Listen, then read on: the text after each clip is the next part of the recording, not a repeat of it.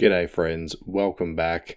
Before I begin, my dog Obi is asleep in this room that I'm in. He's asleep on the couch and his face is mushed up like a bunch of mashed potatoes. Now he is snoring. You might hear him, you might not. I don't know how loud it's going to come out once I do a bit of editing. If you do hear him, that's all it is. You can kind of hear it there, don't know.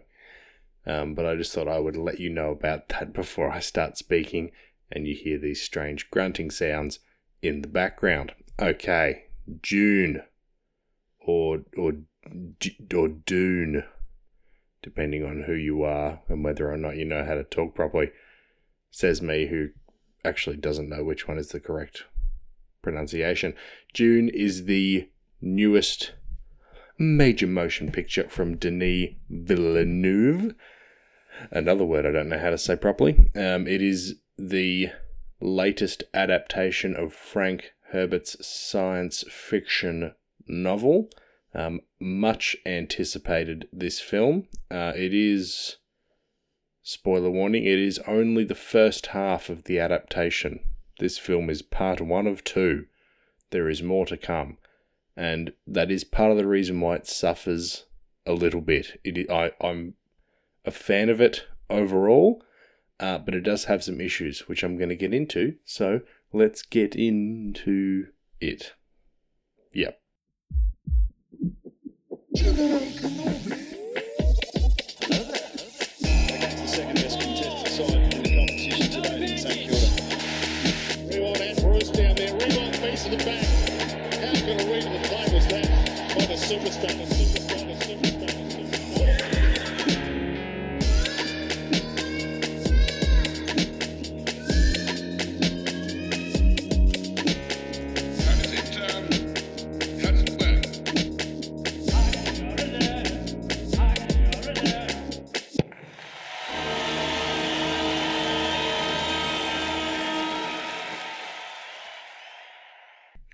Okay, before I get into the movie, just a little bit of housekeeping. It has been, it's been 2 weeks, actually, since I've uploaded a podcast. I've been taking a little bit of a break, just because I felt like it, to be honest. And come January, I'm going to be very busy with podcasts. There's going to be a Boba Fett every week, and there's going to be the AFLW every week, plus whatever else I feel like doing. So there's going to be a minimum of 2 episodes a week.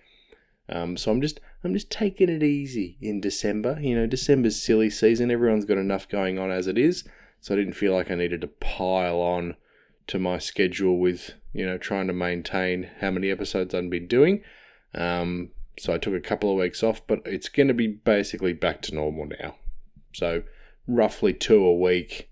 Usually 1 early in the week, and then 1 sort of towards the end of the working week, Thursday, Friday. That's usually what I try to stick to. Doesn't always happen. But yeah, if you're wondering where I'd been for a couple of weeks, I'd been being lazy, is what I'd been. Okay, Dune. Oh, okay. This is a good movie. It's a good movie. I'm not going to say it's not. It's beautiful to look at, and it sounds beautiful. Before I get into the cast and the story and all of the whatevers, Hans Zimmer has... He can't really go wrong at this point. He's so good now. He picks his movies very well. He's got all of the talent imaginable when it comes to scoring films. This score that he's put together for this movie is immediately in the top 5 that he's ever done. It is so good. It fits the world and the universe that we're in so brilliantly.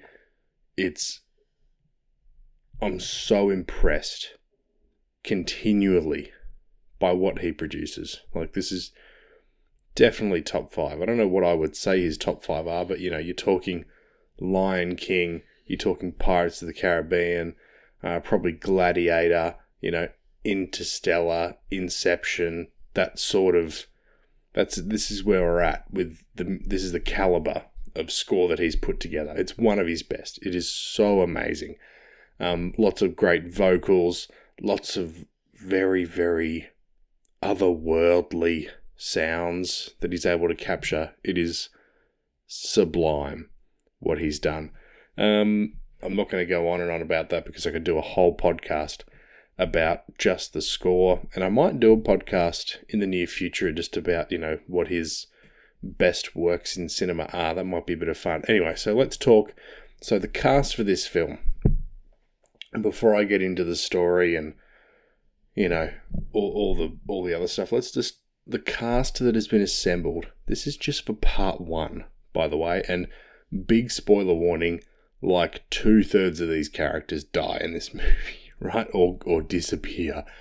So you've got Timothée Chalamet, Zendaya, Rebecca Ferguson, Oscar Isaac, Jason Momoa, Javier Bardem, Stellan Skarsgård, Dave Bautista, Josh Brolin, Charlotte Rampling, David Dastmalchian, Polka Dot Man, in other words, Stephen McKinley Henderson, Sharon Duncan Brewster, and Chang Shan. That is about as solid as a cast as you can possibly get. And everyone is really, really good in this movie. They've all, Timothée Chalamet is your main character. He's like an angsty teen. His parents, his dad is a very important man, works really hard. His mum's like a witch or something. So, he's got a bit going on. I loved Oscar Isaac. He's a good dad, but he's also, works really hard. Jason Momoa's in there for a bit of laughs, and he kills people really well. Stellan Skarsgård looks like a blobfish. I really liked him. Dave Bautista just sort of stands around with his mouth hanging open, but he's also very good. Josh Brolin also gets a bit of laughs in there, but he's also a bit of a fighter. He gets to, kill some people. Charlotte Rampling is fucking terrifying as this Bene Gesserit queen witch lady. Oh, if you've seen the movie, which you should have, because I said spoiler warning, there's the scene with his hand in the box and the voice Jedi mind trick thing, which is so eerie but so interesting at the same time. I couldn't take my eyes off it. It was so cool and creepy at the same time. She was great.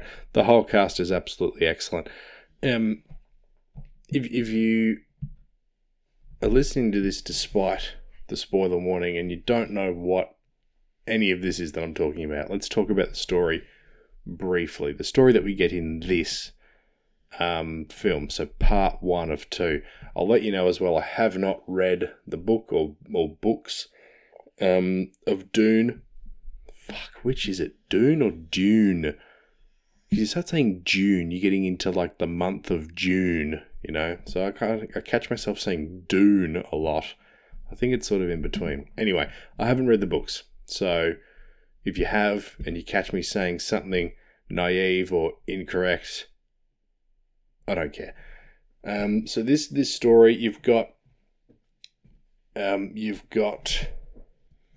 well, it's 10,000 years in the future or something, or it's the year 10,000, but that's not actually 8,000 years from now. It's 10,000 years from something else that happens in our future. So it's actually, I don't know. This is bits that I've pieced together from a bit of information from the books, plus it's in the movie. It's a long way in the future, and all that's left of the civilization that we recognize is a set of bagpipes, apparently. But yeah, it's set a long way in the future. They're in outer space. There's really 2 main planets that we're dealing with. Caladan, where House Atreides are situated. This is Timothée Chalamet, his dad Oscar Isaac, and his mum Rebecca Ferguson. They are a very powerful house, very capable in terms of like warfare and combat, very capable in terms of the technology they have, very advanced. Their planet is beautiful. It's very green, mountainous, lots of water. It's very lush. It looks like a paradise, right? And then the other main planet is Arrakis, which is which is just a shithole. No one wants to live there. You can't go out in the middle of the day because it's so fucking hot, and the whole place is made of sand. Sounds beautiful, right? And this mysterious emperor figure who we don't see in this film, we might see in the second film, don't know. He sort of runs everything. He deems, or he commands, that House Atreides, Timothée Chalamet's group, are to go to Arrakis to be the new they just sort of run the planet, basically, because Arrakis is the galaxy's only source of what is called spice. It's basically this sort of sparkly stuff that's in all of the sand that does a couple of things. It makes you really high, and it powers their space travel. So it's extremely valuable, right? So Arrakis has to be controlled and monitored by someone to, farm the spice, to ship it out, to make sure that the galaxy is running smoothly. There are people who live on Arrakis called the Fremen who don't love this a whole lot. And there's also giant sandworms who don't love anyone a whole lot. They just like to eat people's cars and stuff. House Atreides, like I said, are sent to run things on Arrakis. They're a little bit suspicious about this because the group that was previously there, House Harkonnen, I forget what they're called. This is Dave Bautista's group, Stellan Skarsgård's group. This is them. They were there. They got kicked off. Maybe they weren't doing a good job. And now Oscar Isaac and stuff are there doing it instead. But it turns out it's a trap. The Emperor wanted them gone, so he sent Dave Bautista and stuff back to Arrakis to kill Oscar Isaac and all his people, and they do a very good job. They basically wipe them out. Everybody dies except for Timothée Chalamet and Rebecca Ferguson, and they go out into the desert and they make friends with the Fremen. I just said it a second ago. I've already forgotten. The Fremen, which is Javier Bardem and Zendaya. Timothée Chalamet had been having dreams about Zendaya because he's Jesus or something, because he's the daughter of Rebecca Ferguson, who's a witch, and she's from this long line of witches, the Bene Gesserit. He's kind of like a witch. He has their Jedi mind trick power. There's a whole lot going on. It's a really, really dense book, and he did a pretty good job, Denis, of bringing it to the big screen, because I have a pretty good grasp of what's going on, and there's a lot of shit going on. So I think he did a really, really good job. The movie is very entertaining for the first 66% of it, the first 2 acts, and then it fucking stops completely. The issue that he had with doing 2 parts, it was the correct decision. From what I know about the book, it's very dense, there's a lot of stuff to flesh out. Breaking this up into 2 movies, seems like it was the way to go. But I don't think he knew, or, the writers, whoever, I don't think they knew when to stop this movie.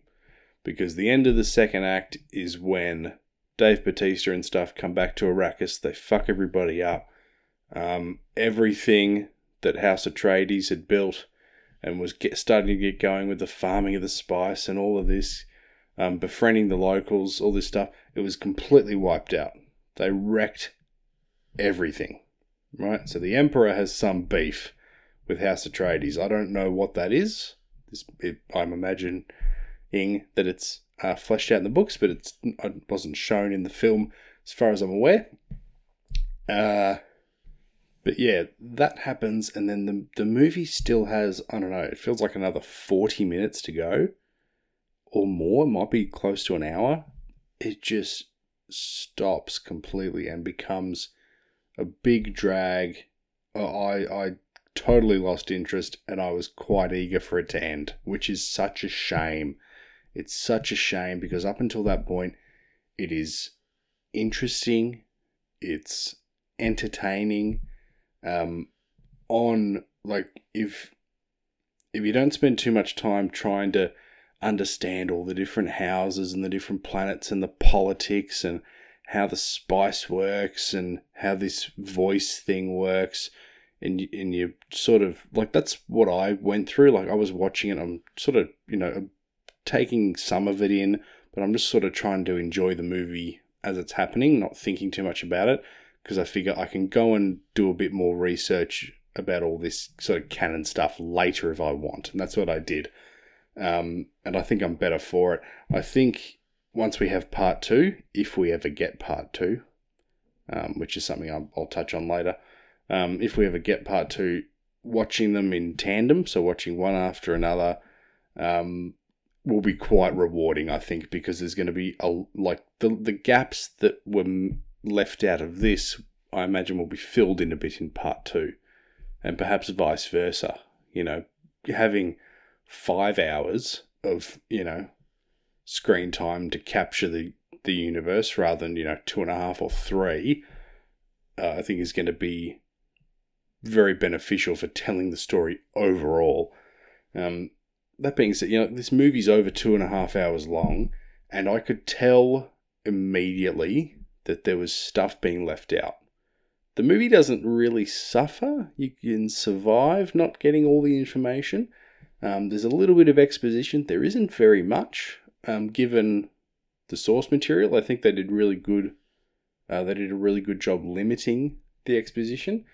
But maybe a little bit more might have helped, but it certainly wasn't necessary to give us heaps of information about, the Baron and about the Emperor and about, how the spice actually works. Not necessary, right?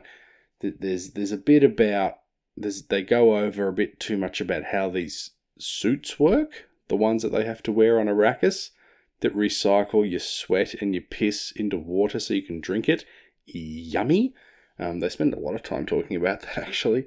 And then there's a big exposition dump with in the form of a Zendaya voiceover right at the very beginning, which I'm totally fine with.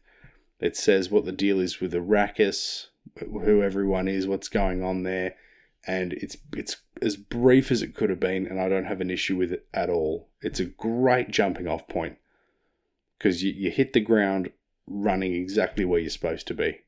You're not behind the story. You're not ahead of the story. You have all the information that you need to get going, which I'm a big fan of. You're never going to get a movie these days do what they did at the start of Lord of the Rings. So, start of Lord of the Rings, you've got Cate Blanchett talking for like 10 minutes straight and giving lots and lots and lots of exposition about Middle-earth and the Ring and Sauron and everything that's happened, and goes on and on. It's very entertaining because it's got the cinematic stuff to go along with it, the battles in Mordor and Gollum and all of that. It works, but you'll never see that happening now, or you might see it happening now, but it'll be in a shit movie. All right? There's lots of shit movies that have so much exposition because it's easier for a writer to just tell us rather than show us. You'll hear this expression a lot when it comes to film: show, don't tell. And I think Dune does that pretty well. It tells us just enough so that we don't start the movie confused. You don't want that, because then you're going to lose your audience immediately. It gives us just enough to start the movie understanding just enough, and then it does plenty of showing. There is this thing called The Voice, and it is where George Lucas pinched the idea for the Jedi mind trick. He pinched a lot of things from Dune. Basically what it is, these people who have the ability can command people using this special voice to do whatever they want. The way it was edited in the movie, I loved. It happens a couple of times, and the way that it's shot and edited is very, very clever, and I'm a big fan of how it was done. I like the idea of it as a whole. The scene I mentioned before with Charlotte Rampling, she's like the top of this, sorcery, or I don't know what the hell. Bene Gesserit is what it's called. They're this group who have this ability, right? They're basically witches. She's the boss, and she's going to determine whether Timothée Chalamet has got the stuff to continue it, right? Because the idea of it, I believe, is that it needs to be passed down from mother to daughter. Because she says to Rebecca Ferguson, you were supposed to have a daughter, but you chose not to. I guess they can choose the gender of their offspring when they're pregnant. I don't know.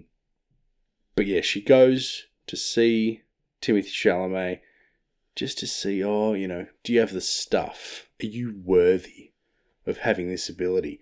And she puts his hand in this little concrete box, and you can't see inside the box, and she puts this needle to his neck. She holds it there. She says, if you take your hand out of the box, I'm going to kill you.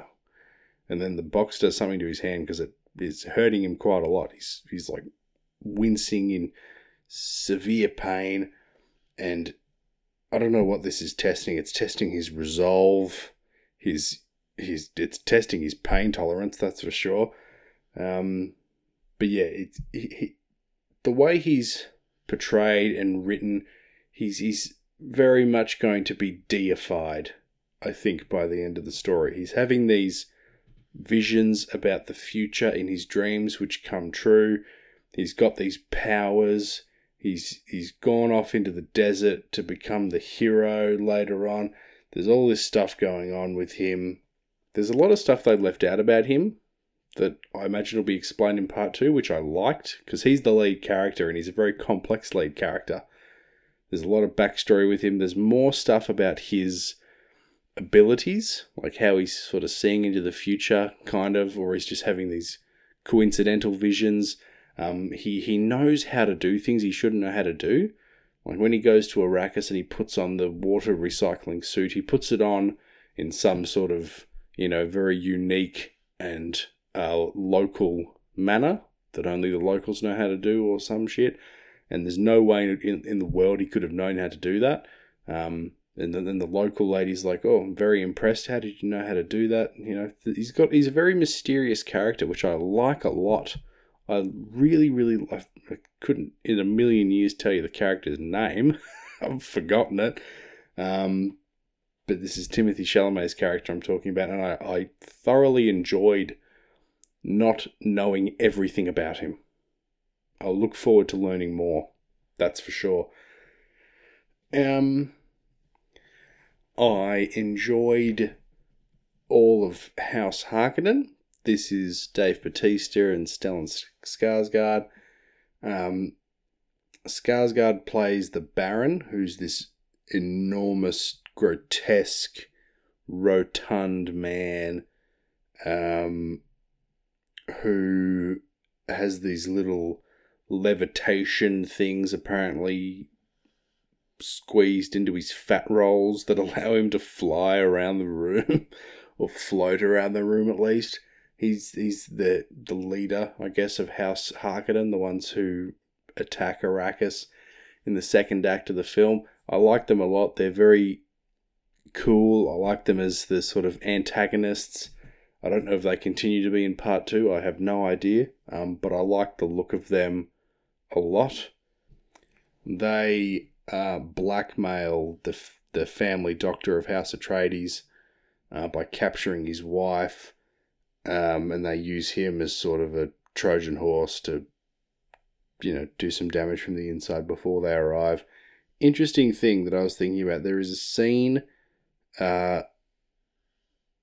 with Stellan Skarsgård and a couple of other characters, but there's this creature in the room. It's this big spider creature. It's like the size of a man. It's an enormous spider with like human hands on the end of its legs. It's a very unsettling creature. And apparently this creature is not from the books. And I had a thought, because they wouldn't put that in there just for the fun of it, just to be creepy, right? Denis Villeneuve is a better director than that. Not saying that would be bad directing, but he's nothing was without purpose with him most of the time. I wonder if that creature, and if you've seen the movie, you know exactly what I'm talking about. I think that creature is the doctor's wife. Because he does what they ask and then they don't let him see his wife. He's like, now will you let my wife go? And the Baron goes, I never said I would let her, or something like that. And, I think that's her. I think they fucked around with her and they've turned her into some sort of monster, and that's her in the room drinking out of that dog bowl, whatever it is doing. I think that's an interesting idea if true. I wonder if we'll find out in part 2. I think I mentioned how amazing the music is. The cinematography and the visual effects. This thing's going to win Academy Awards in one of those categories. It looks unfucking believable. It is stunning to look at. There are shots that are 100% CGI that look beautiful. They look perfect. Some of the shots on Arrakis, when you've just got barren, awful, hot sand, look beautiful. And then there are shots on Caladan, which is lush and green and mountainous, that also look absolutely beautiful. There are some visual effects that are groundbreaking. On Arrakis, they use these helicopter things which look very much like dragonflies to fly around. The effect of the flutter on the wings, the motion blur with that, looks amazing. There are these sort of overshields that the characters wear for combat. I forget what they're called, but they have them, and some of their ships have them as well. And there's this very, very, very cool shot when Arrakis is being attacked. There's this air raid, and this bomb gets dropped onto a ship. The way the shields work, if you go through them slowly, you can penetrate them. It's if you try to strike them fast that they will stop you. So there's this air raid, this bomb gets dropped on this ship. The bomb slows down to pass through the shield. It blows up the ship, but it blows up the ship inside of the shield before the shield sort of gets turned off, because the ship is no more, and then the explosion expands beyond the shield. But there's a brief moment where the entire explosion is encased in the shield of the ship, and it looks absolutely amazing. I'm so impressed with how this movie looked. If it didn't look so good, if it didn't have the brilliance of Hans Zimmer, you almost don't have a good movie here. I think Villeneuve's done very well capturing the story. I know everything I need to know. I would like to know more. Maybe I'll read the book one day. But for a movie, I know everything I need to know. They were never going to make this into Lord of the Rings. They weren't going to make it into 9 hours of deep... now you can hear him snoring. If I shut up, you might be able to hear him. Oh, I don't know if the mic's picking that up, but I can bloody hear it, I tell you what. They weren't ever going to make this into Lord of the Rings level of depth. First of all, Lord of the Rings has got a lot more source material. It's more stuff to draw on. But Dune is effectively the sci-fi equivalent of Lord of the Rings. Very, very dense material to draw on. So the fact that I understand, or seem to understand, all of what I believe are the key elements, I think they've done really, really well.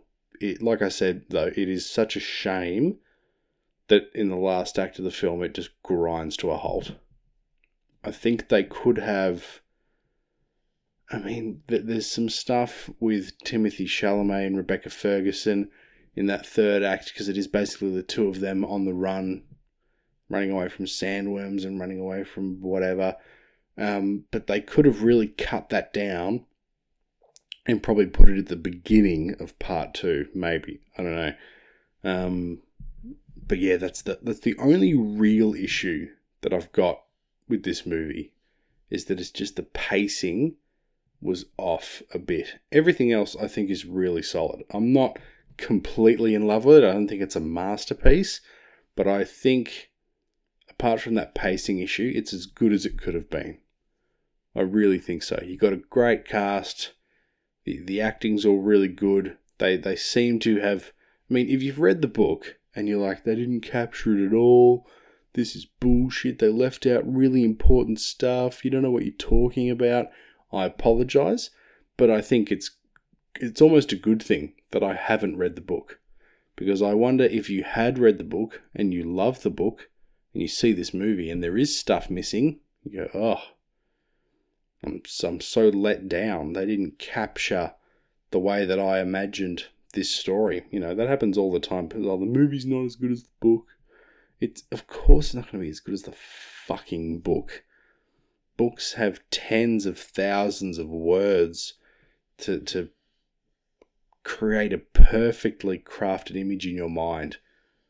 And, you know, often books have no deadlines. Authors will take as long as they want to perfect a piece of writing. Movies have time crunches. They have, you know, they have budgets, and they can't be 15 hours long. So, yeah, like I was saying, for them to give me all the information I feel like I need, big pat on the back, for sure. And yeah, if you have read the book and you weren't satisfied, that's okay. I would wait to see what happens with part 2 before you pass judgment, because I think it's going to be a complete story just told in 2 parts. I said before, if we get part 2, the way that Hollywood is now, if this movie doesn't do well, we're never going to see part 2. That is a guarantee. I don't know what the budget for this was. I imagine it was quite a bit. Yeah, if it doesn't do very well, like I'm guessing this is probably a $200 to $300 million movie. I'm guessing. If it doesn't do probably 5 or 6 or $700 million, you think it would do that? You think it would? I don't know. I don't know what the American cinema going community is like at the moment, with COVID sort of coming to an end with vaccinations, but also sort of not, because there's still heaps of cases. I don't know what it's like in America. I don't know how the movie is doing box office wise. Let's have a look. Let me just pause recording for a sec. Just wait. Okay, so I was way off, which I'm honestly surprised by. The way this movie looks and the cast, I thought it would have cost a lot more than it did. It only cost, I think, $168 million to make. I thought it'd be a good ways north of 200 million. Not the case, right? So not as expensive as I thought. And I was also way off with how many people are going to the pictures now. It is the film industry is struggling. So it's been out in America since I think about September. It's only just come out in Australia like a week and a half ago. We're in almost mid-December now, so the rest, like the big markets like America, have got almost 3 months on Australia. But it's only made, this is worldwide, it's made $383 million, which I know it sounds like more than double of what it cost to make, but a movie like this, the break-even's going to be good ways north of that. So, judging by this, I'm going to say probably between $400 and $500 million would be what it needs to make for, you know, the execs at, I think it was Paramount, to be satisfied. So it might get there.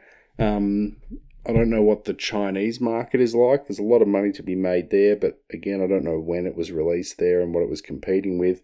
But yeah, it's going to be super interesting to see if we get part 2. I think we will.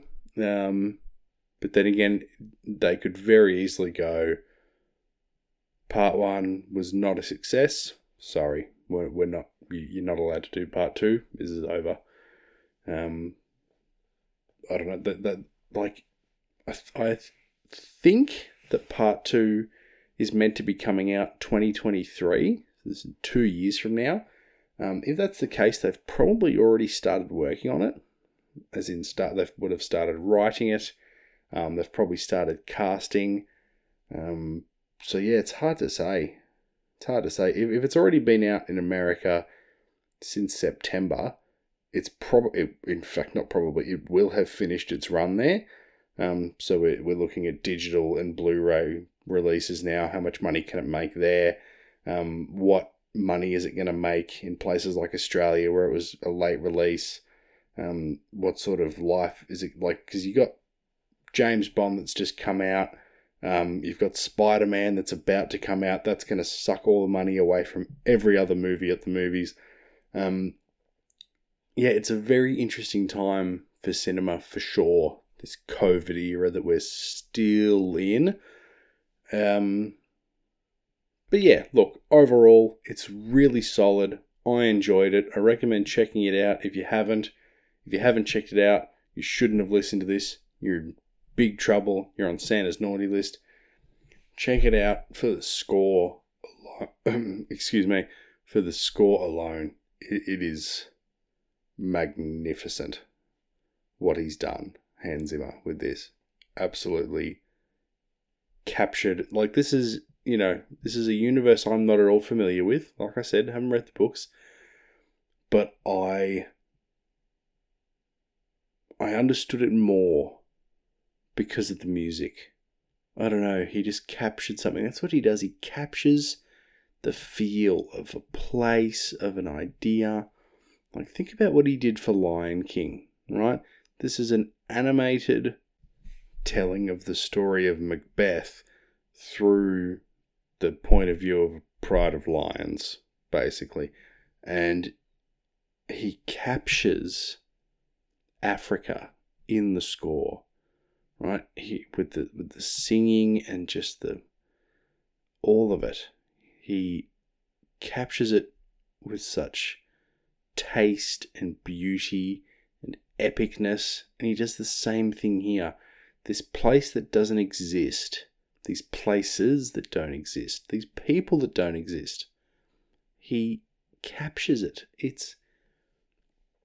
He is the best film composer that there is, maybe ever. I think he's now getting to the point where he's the best ever. He is a genius, Hans Zimmer, is all I'll say. If you're not at all interested in the story, just go shut your eyes and have a listen to this movie. It's amazing. That'll do for this one, guys. Like I said, I'm going to start sort of ramping up in the episode frequency again after a couple of weeks off. Get excited for the Book of Boba Fett, which is only a little under 3 weeks away now. Very exciting. Obviously, like I said, women's football coming back. I'll be doing a lot of stuff on that. I'm going to go see Spider-Man next weekend.